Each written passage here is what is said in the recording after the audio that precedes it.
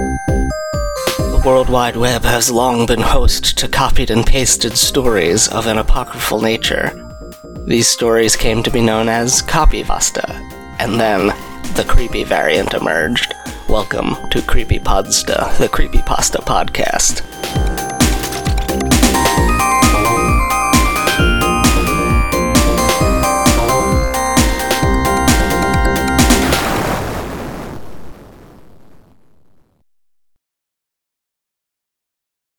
Hello, welcome to this show.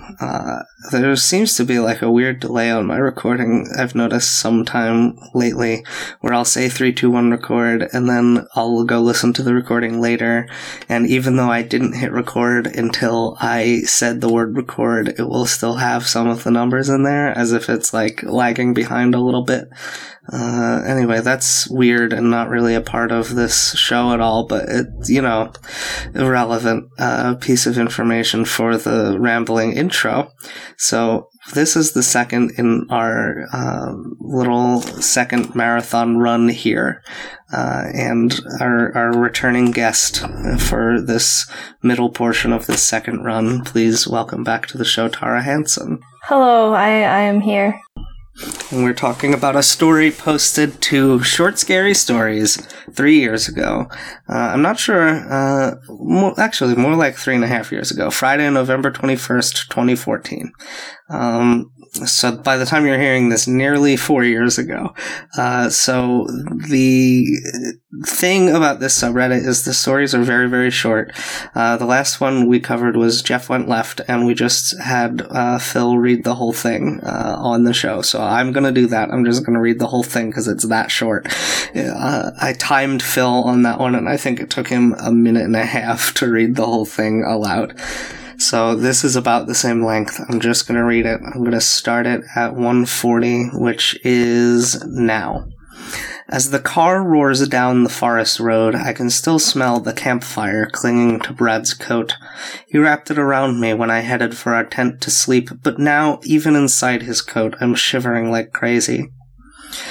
Brad moves one hand from the steering wheel to my knee, giving a worried glance. Sarah, you okay? No, I am not okay.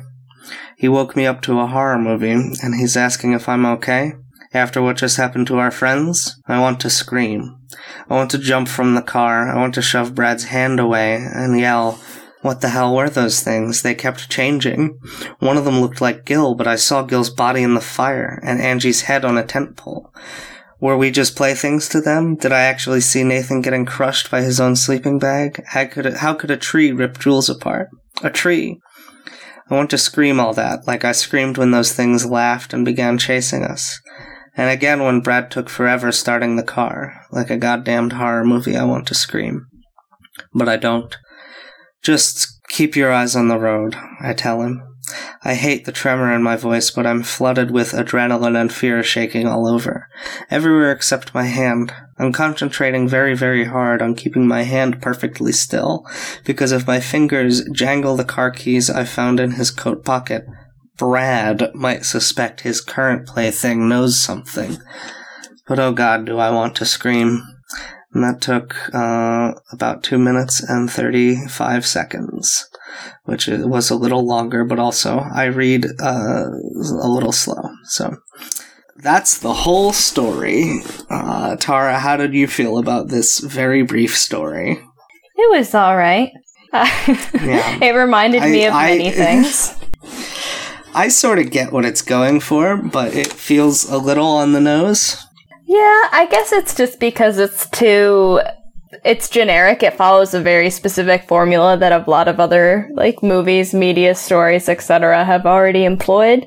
So while it's well presented and decently written and paced, it's yeah, of course it's not. Yeah, all right. It's not really a huge twist. What I don't... Go ahead. No, it's just not really a huge twist. It's oh, okay, I've seen this before. I get it. Mm-hmm. What I don't really find scary, that I find more humorous than scary, is shapeshifters that can turn into inanimate objects. Like, okay, cool. The monster turned into your friend's sleeping bag. That's not scary. That's stupid. A tree, cool. That's not scary. That's stupid. I mean, that has been done before in Evil Dead, the tree. Yep. Evil Dead and the remake of it. But that was like if it was just a spooky tree, some kind of haunted devil tree, cool. But like the implication here is that this is some sort of sapient creature that is just disguised as a tree. There's a video game that came out last year, maybe the year before, called Prey. And the bad guys in that can turn into, like, coffee mugs and stuff, and that is supposed to be scary, but seems very stupid to me. I just love the image of this kid getting, like, what does she mean crushed by his own sleeping bag? Because I don't think a sleeping bag can crush you. I just kind of imagine it like, I guess it could smother him, but I also imagine it like the open part just chomping on him like a mouth. Like, this is very cartoony in my head, like, nom, nom, nom, like eating him. I was imagining it just getting tighter and tighter around him, but that is much better. That's much more like Nightmare Before Christmas weird garbage. Yeah, like this is a Beetlejuice-esque scenario to me. Yeah, Beetlejuice is a much better comparison. I went with the lesser stop-motion special effects piece. Oh, nice. I don't like the idea that the Brad creature just turned his finger into a car key and was trying to get it right. And it becomes more than an implication if you go read the comments. 'Cause, like, it's... I don't know. The T-1000 in Terminator 2 is pretty scary. But that is an action movie, not a horror thing. If we were supposed to be scared by some of the things in that movie, I don't think we would be. That thing also always turns into either a person or just like a big metal weapon. It like turns one of its arms into a spike or a hook or something. Mm-hmm. That's pretty scary. In this one, I don't think it's that scary for a monster to turn its finger into a car key. I don't know, maybe it hot-wired the car. Yeah, maybe. It's just because it said it took a while to start the car. Is why I'm thinking, and because they're shapeshifters, is why I'm thinking it turned its finger into a car key. Wait, why do you think its fingers turned into a car key?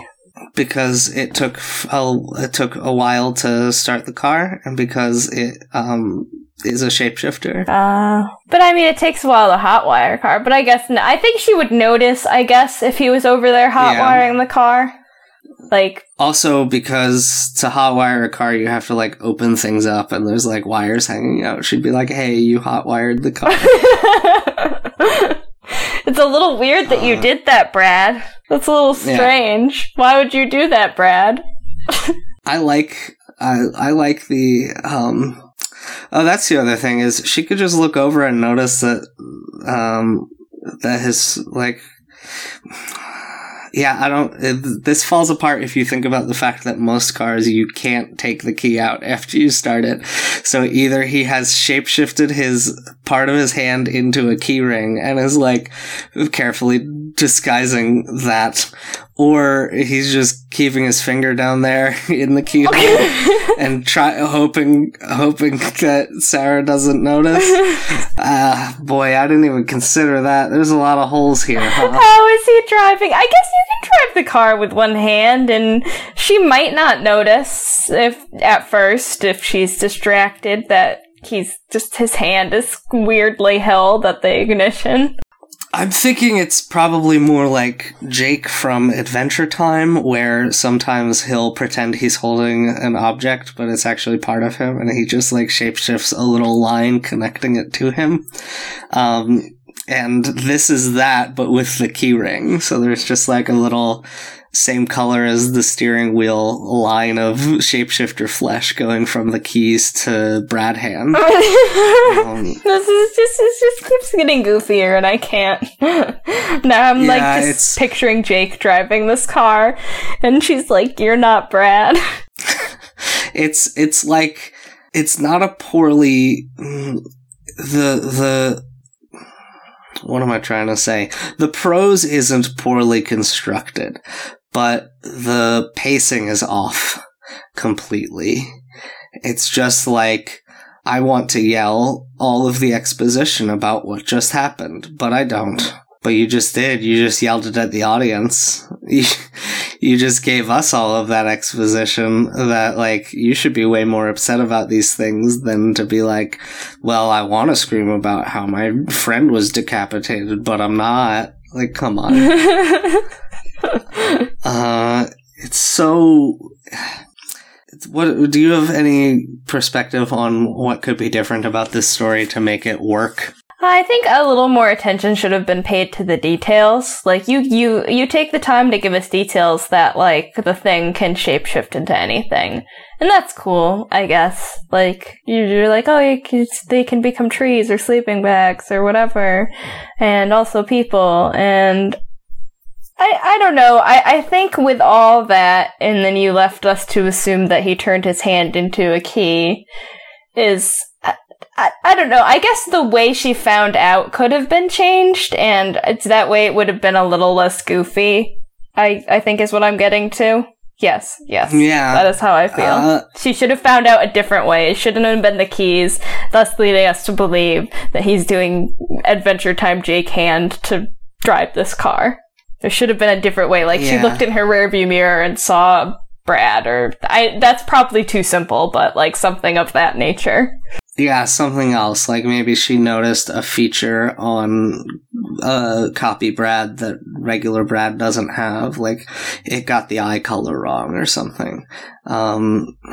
Or just have them, instead of explicitly being like, we encountered some kind of creatures who could turn into a bunch of stuff, just be like, for some reason, like, stop it. It'd be like there were two Gills. There was Gil burning in the fire, and then there was a Gil who was trying to stab us. And then you don't have the implication necessarily that it's a shapeshifter. It could be some different kind of supernatural doppelganger. And then when you find the keys in the jacket, you're like, oh, it's the doppelganger had its own keys because it's some kind of spooky doppelganger. The spooky doppelganger. Yeah, I mean, it just... Like I said, it's just it allows us to draw conclusions that aren't scary. So at least what you're describing is, like, I don't know, a little more spooky. Yeah, it's hard to try and improve on a story, one, in the moment while having a conversation, and two, when it's so fundamentally it just, like, doesn't work on a base level. And it's a shame too, because they say when you're writing, one thing you should do is kill your darlings, which is in service of finishing the piece and making something solid. You should get rid of the aspects that you love if they don't fit. And I think that there are aspects in this story that are only here because the author liked them and not because they served the story in any way. A tree, Jules? A tree? Yeah. Yeah, exactly. The author responded to there's a comment that says, wait, so is Brad one of the things? Is that the significance to taking so long to start the car without keys when they were in his coat pocket the whole time?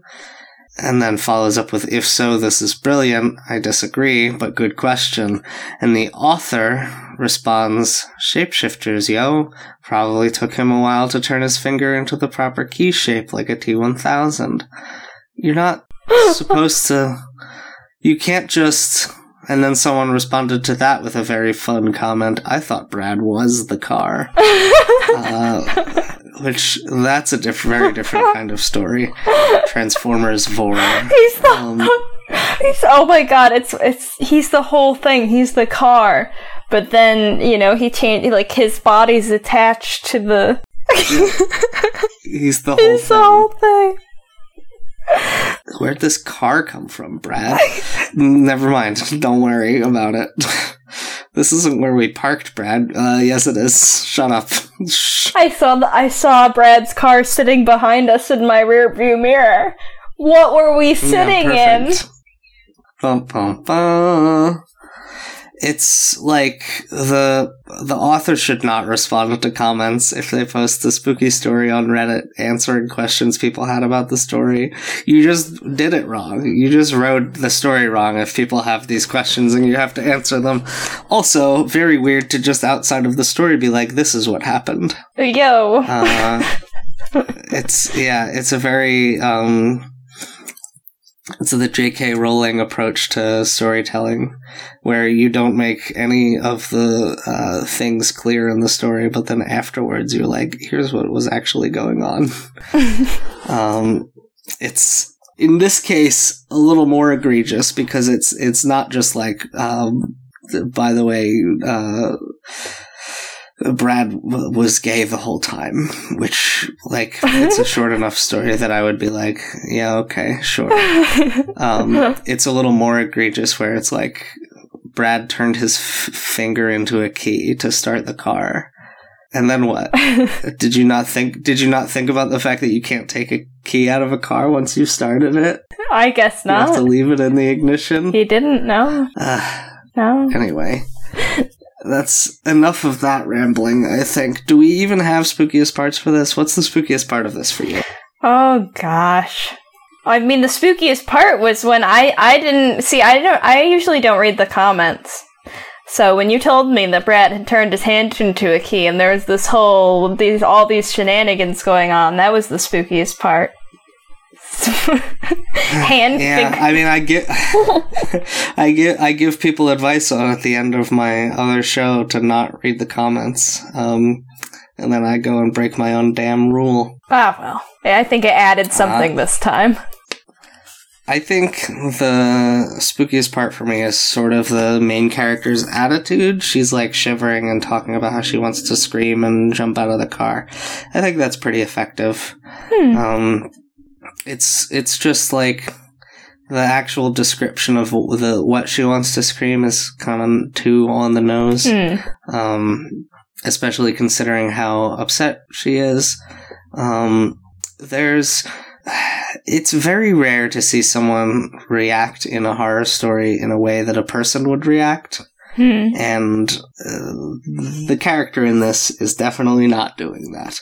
Like, so many times, instead of just being like catatonic and wailing until your voice breaks and your throat is bleeding, which is how most people would react to seeing their friends chopped up and monsters chasing after them. Like, so many times people in horror stories are just like, oh my god, it's so crazy, what's happening? No, it's not crazy. It changes your fundamental understanding of how the world works, and you should be, like, taking a nosedive into madness from what you've seen. Come on. Jeez, I mean, alright. I don't know. I believe there are some people that could see these things and be like, alright, well, I'll have to process, I really gotta pack it in right now, compartmentalize all that, I'll get out of here and deal with it later. Yeah, it's like, I feel so conflicted because I have this show where I talk about a genre that is just, it's very old and it's very problems. The genre of horror is hundreds of years old. We've always been making it. I mean, I guess you could say modern horror started somewhere in, like, the late 1800s or whatever with your Draculas and Frankensteins. But it's just so, I don't know, it's hard because you want to write something genuinely horrifying, but also you can't have the characters in your story see a ghost and immediately, like, pass out like how a regular person might. I don't know. It's just strange. Well, I mean, the thing is, when horror stories were first a thing, there were a lot of, like, we didn't really we wouldn't consider them necessarily scary today. And there were also rules like they had to have a happy ending because you didn't want like your audience to be too upset. Like there would be what was for one of the first horror movies, you had to sign like a waiver, like, oh, if you die of fright, you know, don't sue us or whatever, because they were kind of had the same view of people's constitutions, like, oh, if it's scared, you know, you're gonna crumble and be scared. And horror movies reflected that, but I mean, think of it nowadays. We have crazy stuff on TV, and we're like, American Horror Story did that last season, so you know, I'm kind of over it. Yeah, I mean, it's. I hate to bring up Hereditary again, but it's one of the strengths of that film. I think is the way people react to horrifying things in the story felt very real. And that is an unusual thing. Although there's other kinds of horror where, like A Quiet Place, which we also covered on the show recently, where you establish a new normal and you jump us into that new normal, and the stuff happening there would be way too scary for us out here in regular normal, but because these characters have become used to it, they can kind of deal with it appropriately. Right. Alright. And I think that's a way to do it, but I think the idea of monsters that can turn into trees and your friends and laugh and chase you with knives is too scary for how this character is reacting to it. I guess, yeah. Yeah. I don't know, I always have a hard time justifying how I think I would act in certain situations, versus how I would actually react. Because I don't really know. So Yeah, I guess that's true. You can't know until you're there. Yeah, but I don't think I think what you're saying is probably true.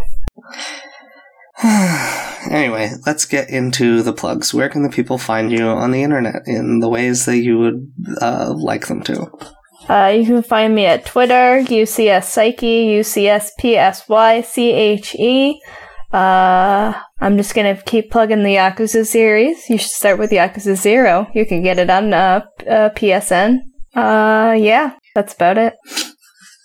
You can find me on Twitter, J3FK, Snapchat, and Instagram, JeffJK. Patreon.com/JeffJK. $1 a month gets you the entire back catalog of little audio and written treats. I have not missed a single month. If you pay more, you can get physical rewards, including a signed little letter that I'll send you.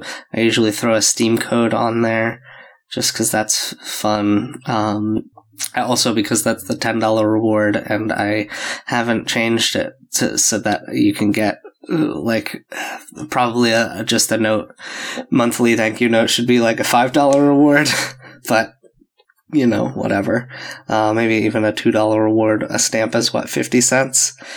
I think that's a decent enough profit, but anyway, I've been doing it for a while for some people, and they like it, and so I've been including more in there. The $15 reward is I'll send you a bunch of comic books, and that one is reasonably priced because you will get more than $15 worth of comic books, but I don't care about that because I have so many and I just want to get rid of them. So it's you're helping me out by getting that $15 reward. And then I think the $20 reward, you get the note and the comic books. So that is more reasonably priced. That's it. You can help. It's a huge help if you do that for me. So thank you. Please do it as much as you can. And if you can't, that's fine too. Instead of giving that $1 a month, you could just go to iTunes and leave us a 5-star review, and then write in the review something like, Jeff is very good at podcasts, and he's my dad. And that's the word for word, the exact review you should leave. If I see that, maybe I'll shout you out on the show. Actually, I probably won't, because I don't have Windows on the computer that I use to record the show, and so I don't have iTunes installed here, so I can't see the reviews because I don't have iTunes on this computer. And if you're saying you don't have Windows, that means it's a Mac, you should have iTunes. No, it's not a Mac either. I'm using a Panasonic Toughbook, and I have installed Linux on it as my primary operating system because it's kind of an older computer, and it just runs a little better with Linux instead of Windows. Anyway, that's all we have to say about this show. Oh yeah, you can join Creepypasta fan group on Facebook. Join the countdown to Slenderman the movie, the ultimate movie for... Oh man, I'm gonna have to cover that on the show, but it comes out like right before I become incredibly busy. Man, that sucks. I wish it had come out so I could cover it. It was supposed to come out in May, and they pushed it back to August.